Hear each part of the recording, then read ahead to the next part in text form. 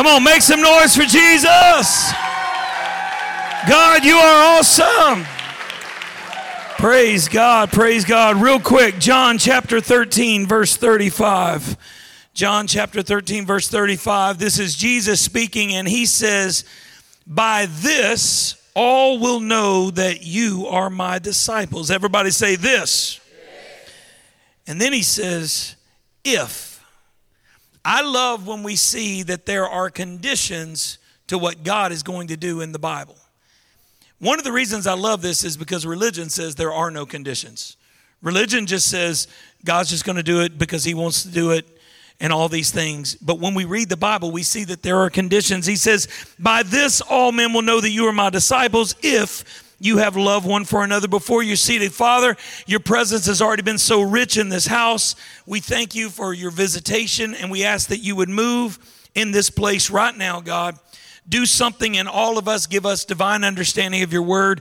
In Jesus' name, everyone who's going to preach with me, you can be seated. If you're not going to preach with me, you can remain standing. I'm excited. David's not going to preach with me. Thank you. I'm excited about today. We are baptizing some people into the family of God today. This is so awesome. It is an amazing day. I'm joined with my wife to say happy birthday, NOLA Church. It is crazy that we are coming up on 10 years. We're celebrating on the 18th, but birthday Sunday is actually September 16th. We launched on September 16th in 2012 at the movie theater right here, and God has done some crazy things since. Amen. Real quick show of hands, besides the Walsworths, is TJ here?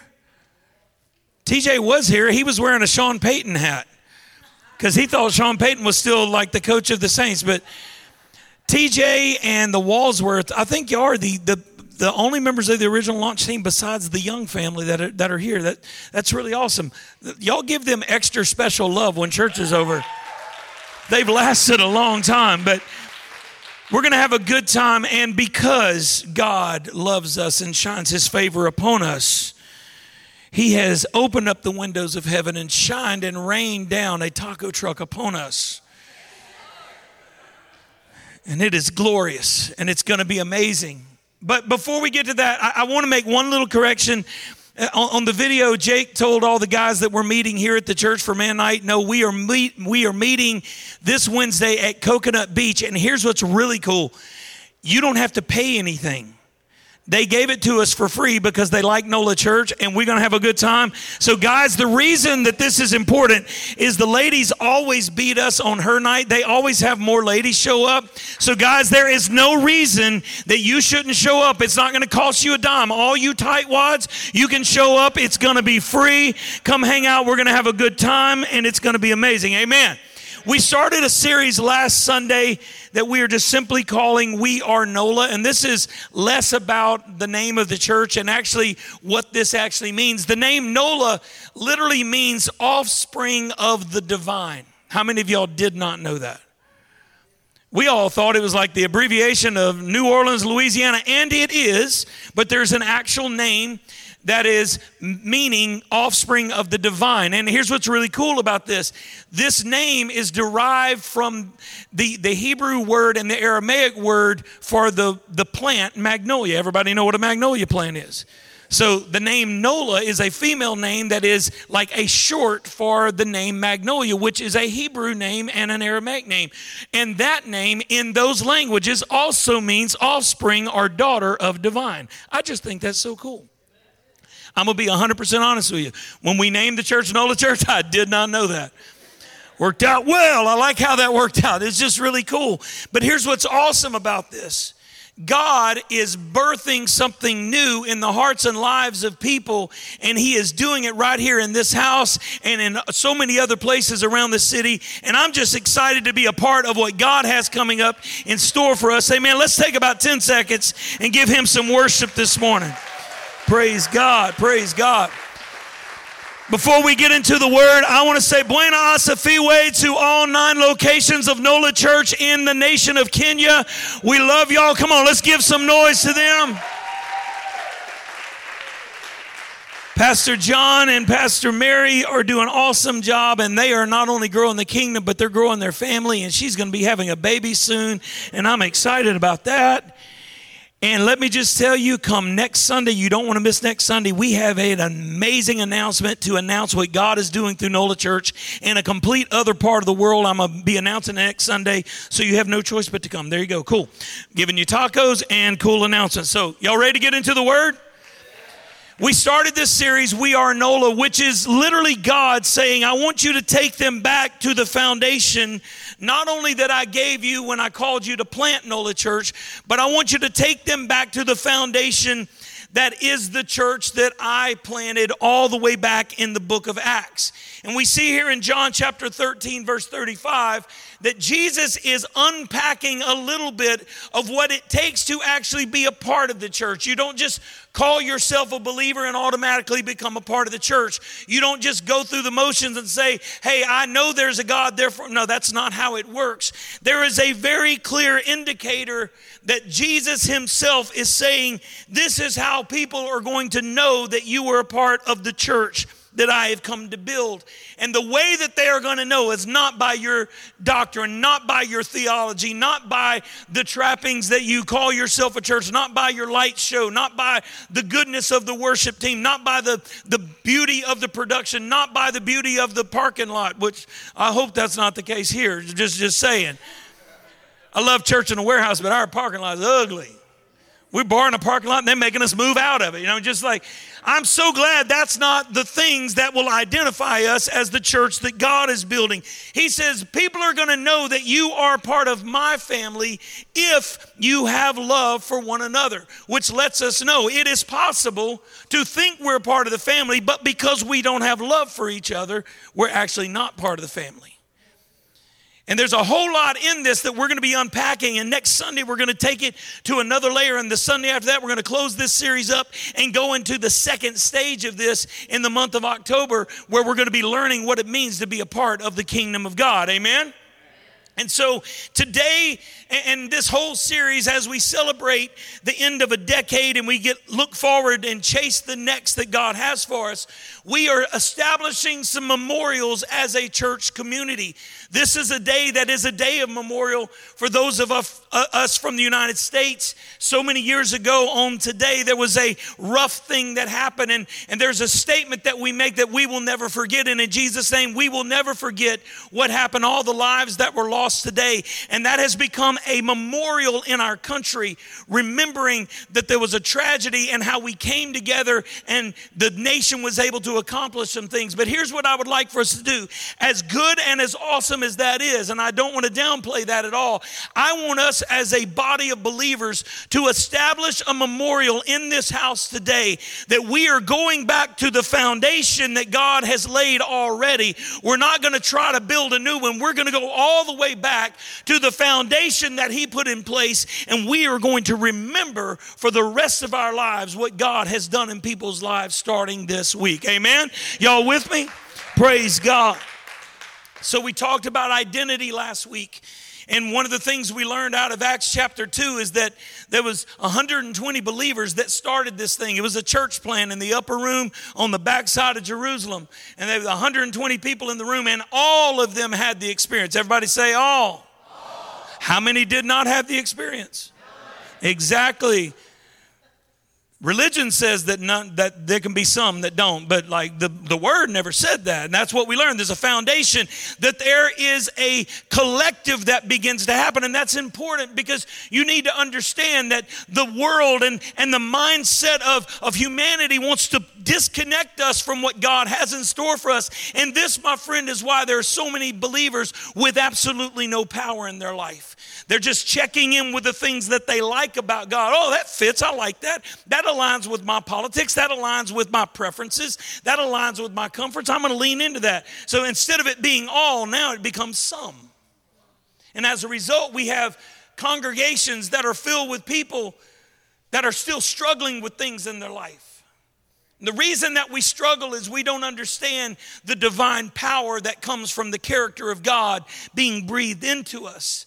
And we're marginalizing ourselves and we're stopping short. But when we understand who we are because of who he is, amen, we know that he is the King of Kings and the Lord of Lords. And because he has called us out of darkness into marvelous light, we can be the church that he designed us to be. So we talked about identity last week, and today, if you need a title, it's going to be part 2, but I'm going to be talking about devotion. Everybody say devotion. This is one of these how-to series, how to live truth. How to live truth.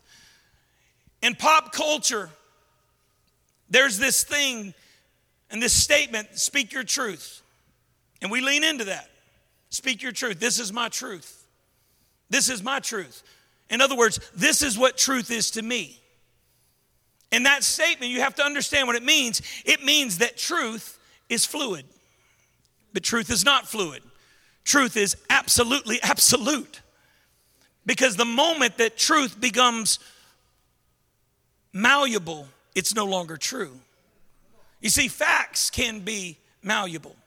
Facts can be fluid, but truth is unchanging. It's interesting that Jesus is the way, the truth, and the life. Because God says, I am God, I do not change. I am not a man that I should lie. I will not be changed no matter what happens, because he is forever settled. His word is forever settled. We can't have our truth because our truth may not align with his truth. And what happens is in religion, sadly, religion has leaned into the concepts of the society in which we've been entrusted, and we're chasing these malleable truths. We're chasing what's convenient for us in the moment. When life challenges us, when things don't go the way that we like, when things are making us uncomfortable, we kind of pull back, we kind of check out. And we lean into what we think is true, but it's actually a falsehood. But there is a way to live in truth. Everybody say in truth. And I'm not talking about truth with a lowercase t. I'm talking about truth with a capital T. Another way to say truth with a capital T is Jesus. Amen? Because he is the way, the truth, and the life. The way to live truth is through devotion. So let me ask you this question. You don't have to answer this out loud. I just want you to think about this morning. What establishes your doctrine? What establishes your doctrine? Some of you are like, I don't even know what a doctrine is. I didn't even graduate college, much less get a doctorate. You know, we got some doctors that come to the church. They all smart people, went to school a lot. You know a lot of things. The rest of us struggling to get out of kindergarten. That's just the way it works. That's not the kind of, doctrine literally means a teaching. If you remember in the New Testament, Jesus says to the people, take my yoke upon you and learn of me. What he is literally saying from the cultural words that he's using is take my doctrine or take my teaching on you and learn of me, because the teaching or the doctrine that I have is a light burden. It will not weigh you down. It will actually lift you up and illuminate your steps. The Bible says thy word is a light unto my feet. And this is why it's so important for us to understand what doctrine is. But let me ask you this question again. What establishes your doctrine? Do you know the foundation of the doctrine that you've been taught? Here in Southeast Louisiana, and it's beginning to spread all over the world, but right here in the New Orleans area, you can just call out, what's your denominational background? And you can probably get all of them. The city of New Orleans, a lot of people don't know this, but the city of New Orleans has a legitimate representation of every religion, major religion known from throughout the world. It has an expression that is happening every week right here in this city. This is a very religious city that does not know Jesus. There's a lot of doctrine being taught, but there's not a lot of Jesus being taught. Let me take it a step further. There's a lot of Christianity being taught that Jesus is sadly absent from. What establishes your doctrine? Do you know the foundation? Do you know where what you say believe comes from? Well, this is what I believe. Do you know its origin? Is it here? Or is it 300 years after this was written? Is it a doctrine established in protest of another religious system? Or is it a whole religious system that was established because of politics? What is the foundation? Everybody's like, oh my God, where's this going? Just hang on. Let me ask you this. Do you simply take your teacher's word at face value? When I preach to you, oh, that was good, that was the gospel, or do you go, really? I really hope that you go, really? And you get into the Word of God. Because if you don't, I could say whatever I wanted to. You believe it. Next thing you know, you're 6 years away from God. You were believing some malarkey that I made up. Or some other religious hogwash. That was for Joe because he was making fun of me before church for saying hogwash. But whatever, I still love you. Looking mighty drip today. Boo-whoop. What do you believe? Do you know where it came from? Well, I believe this. Do you know where that actually comes from? Would it surprise you that a lot of what we call Christianity is actually derived from pagan origins? It ought to surprise you. Well, how do I find out? Well, you got to go to truth himself. That's what we're doing in this series is we're going to truth himself. I mean, have you ever wondered, like, where did they learn that? Who told you? Somebody was teaching a Bible study one time at NOLA Church, and I happened to slip in. Every now and then I'll slip into small groups just because I need to hang out with people too. I slipped in, and they were talking about like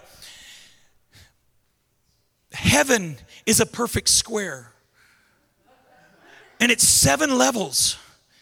And the closer you are to God, you'll go to another level. I was like, hey. Flag on the play. That ain't true. I was teaching a Bible study a couple quarters ago, and it was mostly young adults, and I was quoting the scripture, they that wait on the Lord shall renew their strength. And I found out that a lot of people have been abusing people with that scripture to tell them that that's a marriage scripture. And they got stuck up in a hold of waiting on the Lord to bring them a spouse because that was taught from the pulpit. Guess what? I called another flag on the play. That ain't the Bible. Don't make crap up and blame it on God. The word of truth is forever settled. If what I'm preaching doesn't have a foundation here, I will help you find another place to go, and I will go with you. But we got to stay up in the Word of God, especially when you turn 50 like me. I'm just kidding. Thank y'all, by the way, for the surprise birthday party last night. I was surprised, aggravated, overjoyed, tearful, all of the above. But let me ask you this. Okay, we've talked about doctrine. How many Christians in the house today? Some of you are like, I'm not sure I'm going to raise my hand on that one. It's okay. It's not a bad thing. Okay, Christian. Okay, believer. What establishes your lifestyle? Is it your faith? Your politics? The color of your skin? What your favorite entertainer says? What establishes your lifestyle? How much value and how much impact does your faith in the Almighty God, Jesus Christ, King of Kings and Lord of Lords, have an impact on what happens in your life on the daily basis? Is it a lot? Is it a little bit? Are you on the struggle bus with that, like the rest of us? Have you ever even thought about this? Because this is a strong question. What God has been wrecking me with all week long is this question: do I actually live a godly life? Not did I go 7 days without sinning. You can be disciplined and you can do anything for a little bit. But not sinning is not necessarily living godly. Do I live a godly life? Do I even know what in the world that even means? That's why we're diving into this, because our answers to these questions really say a lot about our devotion to God. Because if we're really going to be the church that Jesus established, that by this will all men know that you are my disciples, we have to have devotion. And I'm going to unpack 2 verses of Scripture today. Y'all are used to being unpacking like 14 chapters. It's just 2 verses of Scripture today, and we're going to dive into this. Acts chapter 2, verse 42. That's where we're going to go, and then we're going to look at verse 43 here in just a second. So leave your Bibles open, your Bible app. It'll be on the screen, but here we go. Here's what it says in verse 42. They were devoting themselves to the apostles' teaching and to fellowship, to the breaking of bread, and to prayer. We see 3 things. Now, it looks like a 4-item list for all of us English majors, Miss Ashley, but it's not actually a 4-item list. Items 2 and 3 are combined into one, and we're going to unpack this a little bit in today's sermon and also next Sunday. But let me unpack this kind of one at a time. Here's what we see. The apostles' teaching, fellowship and breaking of bread, and to prayer. Here's what we see. We see a devotion to doctrine, not just somebody else's teaching, but to the doctrine or the teaching that the 12 apostles that had walked and talked with Jesus for 3.5 years, what they were saying. There was a devotion among the church. There was a devotion among, how many? It's that 3-letter word? Okay, some of y'all got it. How about the rest of us? How many were devoted to the apostles' doctrine? There we go. Thank you. And to fellowship and the breaking of bread. What is fellowship and the breaking of bread? It's 2-pronged, and this is why it's not separate items in the list. It has 2 sides of the exact same coin. There is a connection with other people. Somebody know how good connection is when you are in a dark place. You get connected to somebody else. Even if you're not even talking about Jesus, just being with somebody else will give you lift. Amen. Just being in that place of community. And for so many believers, they stop with connection. Connection is good, but that's not everything. And to the breaking of bread. Now, all of us old school Pentecostal people, we leaned into the fact that breaking the bread was like when church is over, we go throw down with some food. Next Sunday, there's going to be tacos when I get through preaching. You're going to get 2 for the price of 1. Pastor Luke's going to be here next Sunday, and I'm going to be here. And when we get done talking, we're going to go eat tacos. But let me just tell you, as good as that is, that's not what that's talking about. That's talking about what we call communion. If you grew up Catholic or in some other liturgical form of worship, you might call it receiving the Eucharist. But that's what that's talking about. It's talking about connecting with people, fellowship. And when you're fellowshipping, you're not just connecting, you are also intentionally remembering what Jesus Christ already did for you. Why do we receive communion? This you do in remembrance of me. Paul tells us in 1 Corinthians that we're supposed to, every time we do this, remember the sacrifice that Jesus paid and the victory that he accomplished by coming out of the grave. By the way, next Sunday we're going to receive communion because we want to connect, but we also want to remember the whole reason we're connecting in the first place. Just as devoted as they were to the teaching of the apostle, they were devoting themselves to connecting with one another, but also remembering what the Lord had already done. And then the third thing was spiritual dedication. Prayer is not just saying some memorized words. Prayer is a dedication where you take yourself and you lower yourself to the point of repentance, to where you're saying, you are greater than I could ever be. You are the God of all gods. You are the only one who can do anything for me. And I'm going to lower myself to where I can receive all that you are. This is what they devoted themselves to.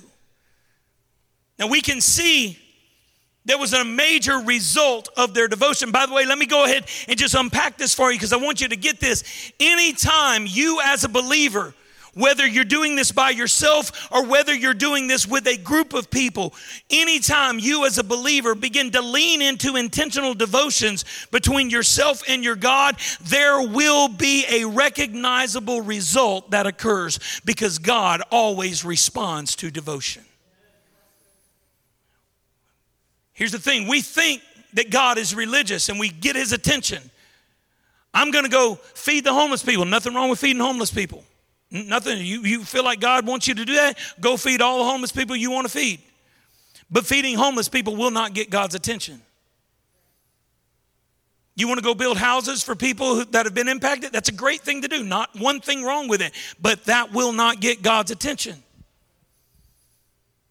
You want to take all your money and give it away to the poor? Awesome, good for you. That will not get God's attention. You want to hand out Bibles to countries where the Bible's not there? That's awesome. I think we probably should do more of that, but that will not get God's attention. You want to put Jesus fishes all over your car? Odd, but that's not going to get God's attention. You want to only listen to Caleb, your life will be boring, but that will also not get God's attention. Nobody get mad at me. You enjoy your contemporary Christian music all you want to, but that's not going to get God's attention.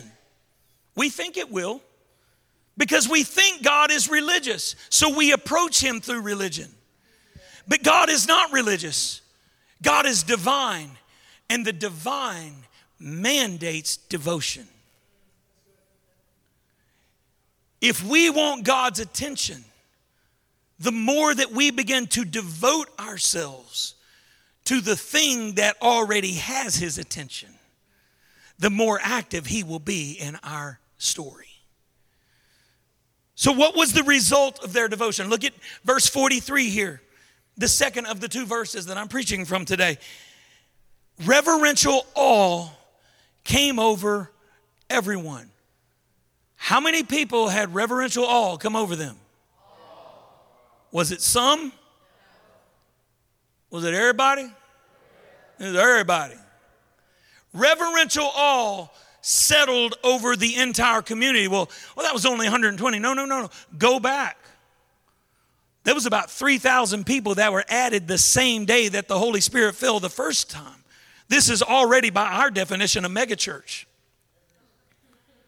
They just weren't gathering in any one place because that was illegal at the time.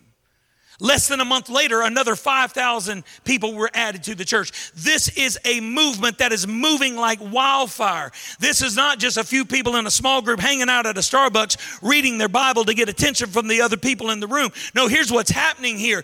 They are so devoted to what the apostles who walked and talked with Jesus were saying. They were so devoted to connecting with each other because of what was happening in the spirit realm as they got together and discussed what Jesus had already done for them. And there was so much devotion to literally devoting themselves and dedicating themselves to communication with the Almighty that God began to do things, and a reverential awe settled over the entire community. And it was already the size of a small city. Reverential awe came over everyone. What does this mean? Let me put this in our language. They had an awareness of the divine. I remember growing up, and I know a lot of us come from different religious backgrounds, and cool, awesome. I'm not poking fun at any of them or saying that anyone is even any better than the other. I happen to grow up in fundamentalist Pentecostalism. I'm super thankful for my background. I'm also super thankful that that's not who I am anymore. Get to wear a whole lot more comfortable clothes most of the time. But I grew up in this environment, and the gifts of the Spirit were very active. And my dad is an amazing pastor, teacher. He's a very dedicated man of God. He is also very much about let everything be done both decently and in order, following the Word of God. So anytime freakazoid stuff would start happening, like, hey, we're going to slow that down. We ain't going to do that. My mom played the organ in church. There was this one guy that decided it was his gift to interrupt every service. And Dad would just kind of cock his eye over, and Mama would just turn that B3 up. He could do his thing. Nobody could hear because that B3 was rattling the walls. We had stained glass windows, and they were like swaying from... But I remembered when the presence of God would be so thick in the house. Some of you may know what I'm talking about. And God had something to say to the congregation, and he began to speak through that brother or that sister that was tapped into the flow of the Spirit. And they would begin speaking in other tongues as the Spirit gave the utterance, not as a personal prayer language to draw attention to themselves, but as the Spirit of God would begin to speak, by the way, biblically, the way it is in the Bible, not the way that we do it now. And they would get done speaking in another tongue, and either themselves or somebody else, God would bump them with the interpretation, because speaking in tongues doesn't do anything for the rest of us because we have no idea what in the world you're saying. So God would bring the gift of interpretation to somebody and they would begin to speak. And as soon as this happened, like all us kids were like playing with the bobby pins under the pews, because old school Pentecostal, they would shout and their hair would go and the bobby pins would fly. This would begin to happen and you could feel like God go, whew. Even us disrespectful kids are like, oh my God. Reminds me of that song, What Would You Do If He Walked Into the Room? I'd go have a conversation with him. No, you wouldn't.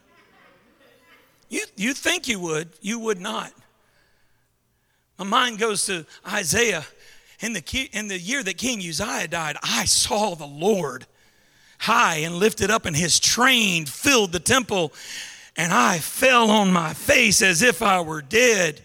I couldn't even talk, so he came and put a coal of fire. We're like, no, that makes me very uncomfortable, Jesus. Don't do that. That's not how God operates. But there's a reverential awe. What has happened in the church that we've lost our awe of the Almighty? Are we so addicted to our 5-minute sermons that do nothing for anybody? Our 3 ways to be more effective at school or at your job, depending on how it applies to you. Insert your location here. Have we gotten so addicted to 3 songs, pat them on the booty and run out the church and act like nothing is going to change, and we're okay with our marriages falling apart? We're okay with our families living in addiction. We're okay with having no power of God anywhere in there because there is no reverential awe. What does it take to go back to where when the Spirit of God would begin to speak, a holy hush would settle on us? Do we have an awareness of the divine? And I want you to notice this. This reverential awe came on all of them. And look what happened. Many wonders and miraculous signs came about by the apostles. Well, it's just my personal ministry, Pastor. You won't give me room for my ministry. Signs and wonders weren't just happening with everybody in the congregation. The people who had walked and talked with Jesus. The people he had entrusted the work to. The people who were carrying the burden were being entrusted with the responsibility for miraculous signs and wonders. Why? Because God does everything decently and in order, and he always does things through the structure of divine order. This is what we learned a couple months ago when the pastoral team did a panel, and they talked about the structure of divine order out of 1 Corinthians chapter 12, right around verse 28. It was an amazing deal. Go watch it on YouTube or on the website. It was an absolutely phenomenal sermon that the pastoral team preached. I wasn't even here, but it was awesome. Because it talks about the structure of divine order. God is not a freakazoid, and he doesn't want his people to be freakazoids. He doesn't want us to just do things willy-nilly where everybody's got a word for everybody at every flipping moment of the service. No, things need to be done decently in order, because you may not know what's going on in somebody's life. You go give them a word that you made up because you had bad pizza, and you end up hurting their heart. You need to have the Spirit of God moving in you when it's such a reverential awe that I'm not going to move until your Spirit literally pushes me out of my comfort. I don't want to be a church that just does what we want to do. I don't want to be a part of a church where you're in the service and somebody walks over and touches you on the head, you fall down on the ground, break your neck or break your arm. I don't want to be a part of that. But I do want to be a part of a community that is so devoted to the doctrine of the Word of God, that is so devoted to fellowship and divine connection, that remembers who Jesus is and what he's done. And I want to be a part of a community that is devoted to prayer, because I want God to do something in this world. I can't fake it. I don't want to be non-denominational anymore if that's what it means that I can't have the power. I need God in my life. I got 4 daughters. I need God in my life. You have kids. You've got friends. You've got loved ones. You need the power of God in your life. Let's choke religion. Let's choke Christian culture. Let's get radical for Jesus. Come on, somebody. Let go of yesterday. I don't want to be a part of a church where there is no power, but I want the name of Jesus to be elevated every time we walk into the house. What kind of church is this? This is a set on fire group of misfits that have been radically changed by the power of the Almighty.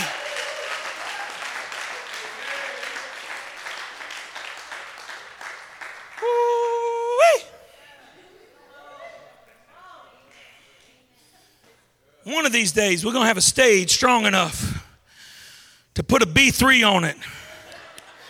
And when God starts moving like that, y'all know what's up. What's this structure you speak of, Pastor? Okay, cool, thank you. Get back to teach mode. Y'all, the structure of divine order is completely spelled out. It's hinted at in 1 Corinthians 12, verses 28 all the way through the end of chapter 12. But Paul literally spells it out in Ephesians chapter 4, starting right around verse 10. There are 4 gifts that Jesus gave the church. Some people call it 5. That's cool if you want to call it 5. That's not what the Bible says, but cool. Apostles, prophets, evangelists, pastor, teachers. Pastor, teachers are one and the same. They're not separate. They have a dual role. Now, if you want to call it 5, cool. There's literally nothing wrong with that. Some people ask if it was okay if they call it 5. I've been wrong before. You can too. It's totally fine. That's a joke. That's a joke. That's a bad joke. But these are gifts that Jesus gave the body of Christ to equip the body of Christ to do the work of ministry. The work of ministry does not happen in the random. It doesn't happen accidentally. It happens very intentionally through a structure that he built. He established a structure and a pathway and said, I'm going to do the miraculous through the lens of this structure. But the modern day church, because we don't have reverential awe and we don't have a devotion to the doctrine of the apostles, we're willing to kind of make it up as we go. And we go onto TikTok, toking on spirituality, fixing on pseudo-religion, trying to get another quick fix. And we have no idea if anything they're saying is even godly. They don't even know half the time. Because they're quoting some theological book that was written 1,000 years after the Word of God was written. This is what the Lord said. Really? That's not what it said. Well, that's what he meant. How do you know? Who told you? Stop throwing out clickbait and go back to the Word of God and let the Word of God speak. Let's devote ourselves here. And the structure that God put in place is to make sure that things are done decently and in order. And when people abuse that, people get hurt. That's not godly. It happens sometimes. It shouldn't happen. But we're all human, right? Everybody sitting next to humans? Cool. That ever changes, I'm out of here first. I promise you, do not get between me and the door. I will hurt somebody. But this structure of divine order provides a pathway. Notice this, provides a pathway that the miraculous uses to enter into the body and then to flow through the body. People like to come up to me, oh, the Lord just spoke this to me in the moment. But he didn't say it to me. Oh, you're putting yourself on a pedestal. No, I've just got different responsibility than you. And God's not going to speak something to this church that he doesn't first speak to me. My primary overseer, Pastor Luke, is going to be here next week. This dude is way older than I am. He's way more saved than I will ever be. He's probably forgotten more about the Bible than I will ever learn. Sometimes he scares me when he gets in the pulpit because I have no idea what he's going to do. You'll see what I mean next Sunday. You don't want to miss it. It's going to be great. But here's what I've always found interesting about my relationship with Pastor Luke. I asked him to serve as an overseer, and we got knit together spiritually. We're friends, but he's my spiritual leader, and I trust that foundation. Even as a man of God who has been alive longer than I have, who's been saved longer than I've been alive, he will never violate the role that God called me to fill in this church. He has never one time in the last 8 years that he has served as my overseer ever called and said, hey, this is where the church needs to go. Never. He calls and says, what's God speaking to you? Well, I'm not really listening, so I don't have anything. Okay, you need to pray and then call me back.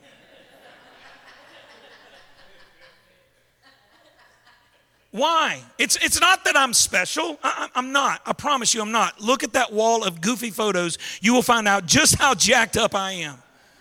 Especially the one in the top right-hand corner, my emo phase where I was making fun of my daughters. It was totally awesome. I was reliving my teenage angst.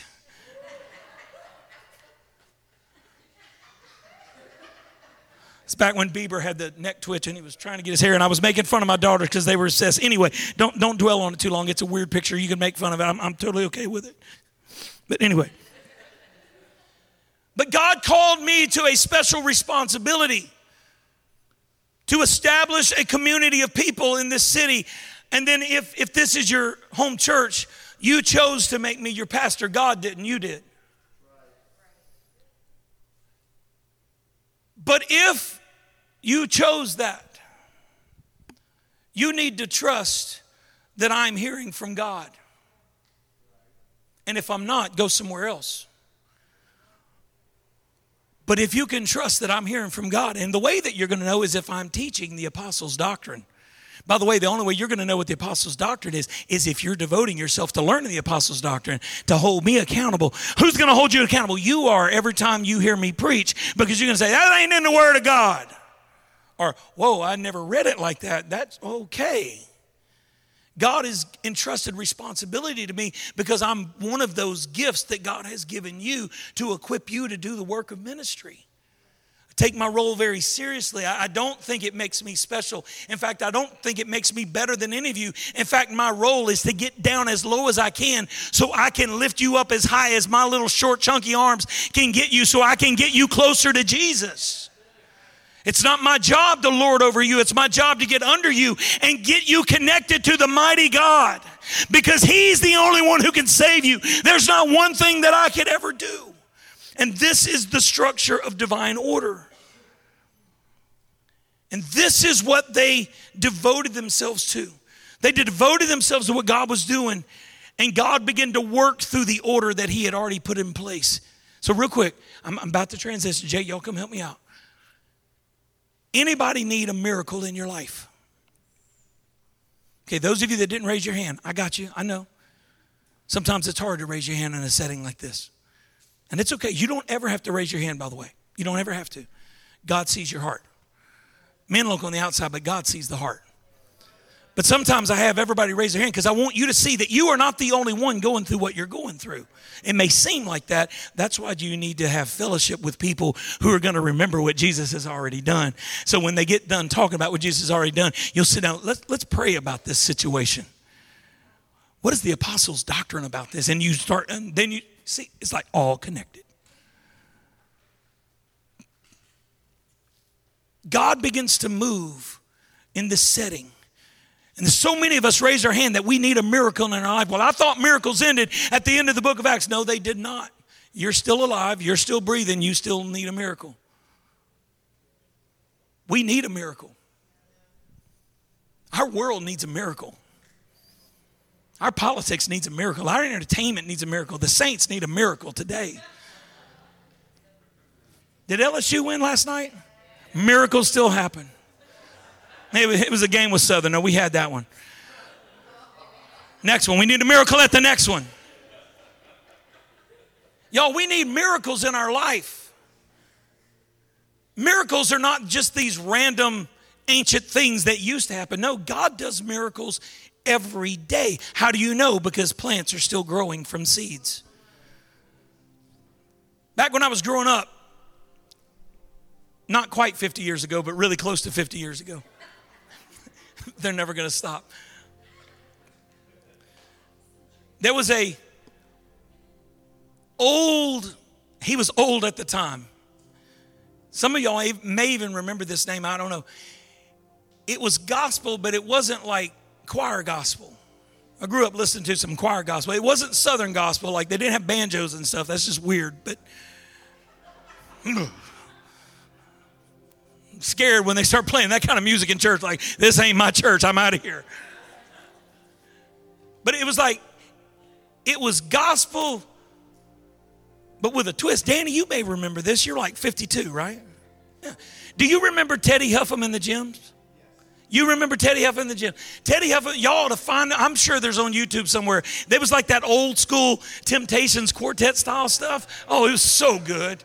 Just like good music. You could understand what they were saying, and it was awesome.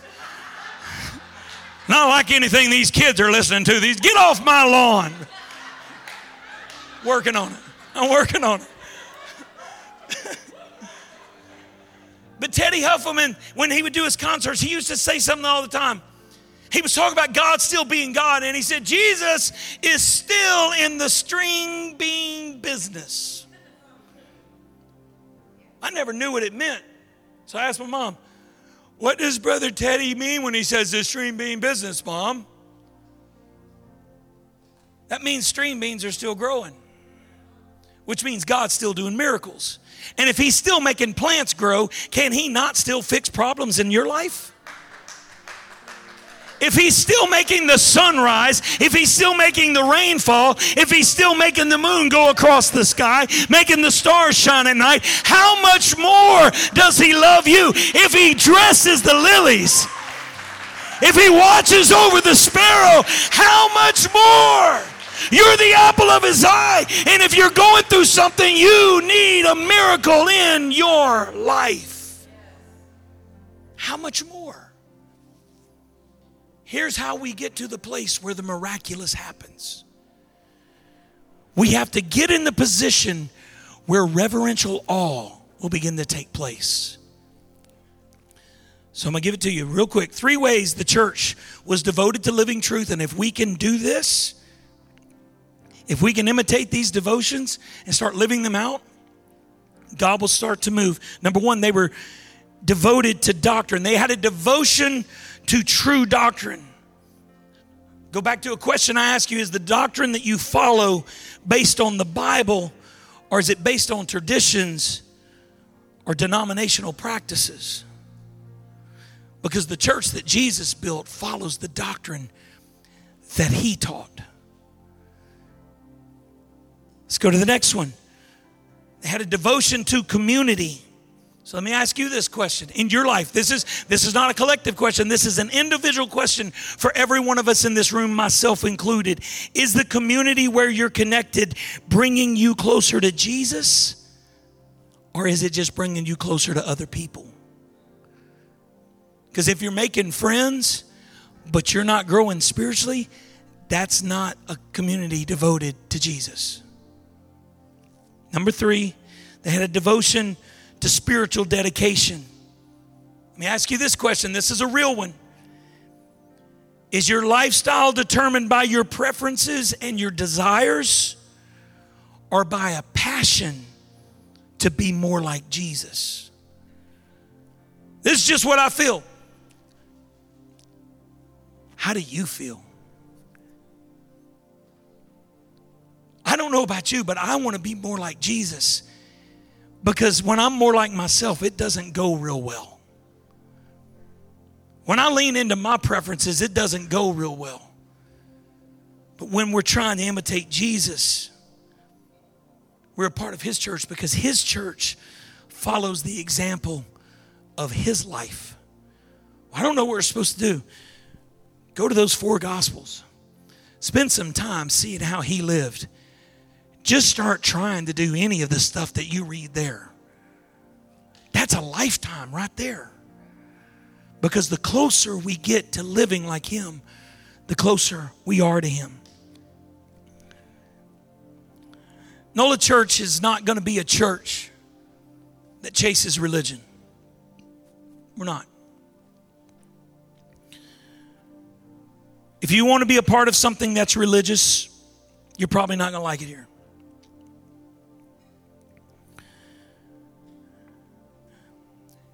If you want to be a part of something that's political, you're definitely not going to like it here.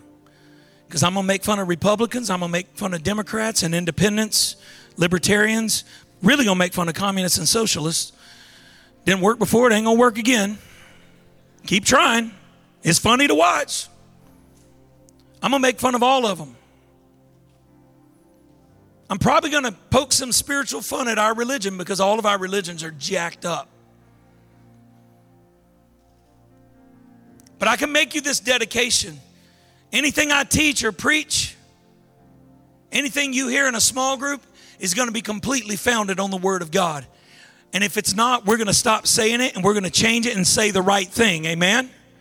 Because we're going to be a church that chases after the plan of God. We're going to be a church over the next decade. And this is how we started. It's been great over the last 10 years, but it's going to go to another level over the next 10 years. We're going to be a church that's devoted to living in biblical community. Not only where we make really good connections, but where we're challenging each other to be more like Jesus and remembering who He is and what He's already done. And we're also going to be a church that is devoted to imitating the life that Jesus lived. And here's what I believe. The more we devote to this, a more reverential awe is going to settle over us. And an awareness of the divine is going to be birthed in us. And God is going to start doing things that we cannot manufacture. And God is going to begin doing things and speaking things that we couldn't even establish no matter how hard we tried. That's the church that I want to be a part of. I don't know about you, but I'm inviting you to be a part of this with me. So here's what I want to do. Nobody looking around. Every eye closed, every head bowed. Just be respectful. I want to pray for you. I don't want to ask anyone to raise their hand because I want this to apply to all of us.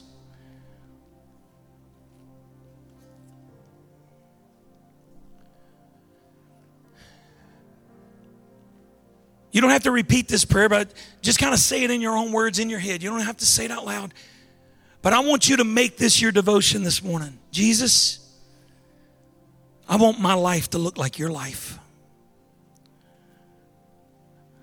Jesus, I want my connections to bring me closer to you and make me more like you instead of more like the world and more like myself.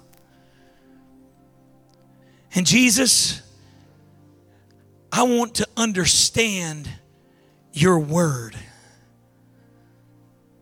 So I'm going to devote myself to reading and listening and understanding every word that comes out of your mouth. Because I know that you are a rewarder of them who diligently seek you. And you promised that if I would knock, you would open the door. If I would seek, that I would find it. If I would ask, I would receive. So right now, God, I'm asking, make me more like you, connect me more with you, and give me an understanding of you that I've never had before. And I'm standing here knocking on the door of your heart saying, Jesus, whatever moves you, I want that to move me.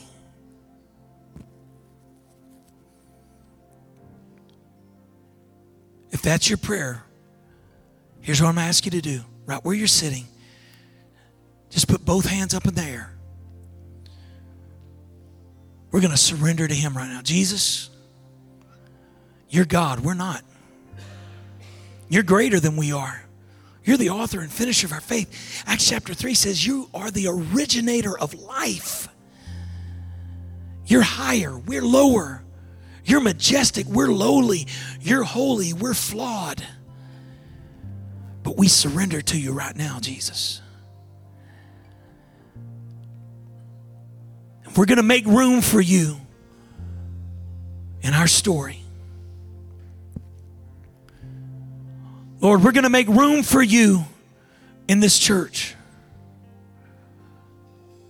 We're going to make room for you in our families. We're going to make room for you in our relationships, God. We're going to make room for you in every part of who we are. Because, God, we are so desirous of the miraculous. Not so we can draw attention to ourselves. Not so we can just have stuff, God. But we know that when miraculous things begin to happen, your presence is in the room. Your presence is very real and tangible. And that's when lives are changed, God. So we are so desperate for you, Jesus. Come on, let's just take about 30 seconds right here. Let's make some room for him. Here in just a few minutes, we're going to be baptizing some people into the mighty name of Jesus, not only to express their faith, but to wash away their every sin from the stain of their past, and to seal their lives for everything in the future, and to apply the authority of God himself over their life. We're going to do this, and if you want to be baptized, even if you didn't come prepared, we're prepared for you, and that we have water. What doth hinder you? But before we do this, we're going to make some room for Jesus. Is there anybody that's wanting to make some room for him this morning? Why don't we stand to our feet right here and we begin to sing this song together as we sing this as a prayer of repentance to him. God, we need you.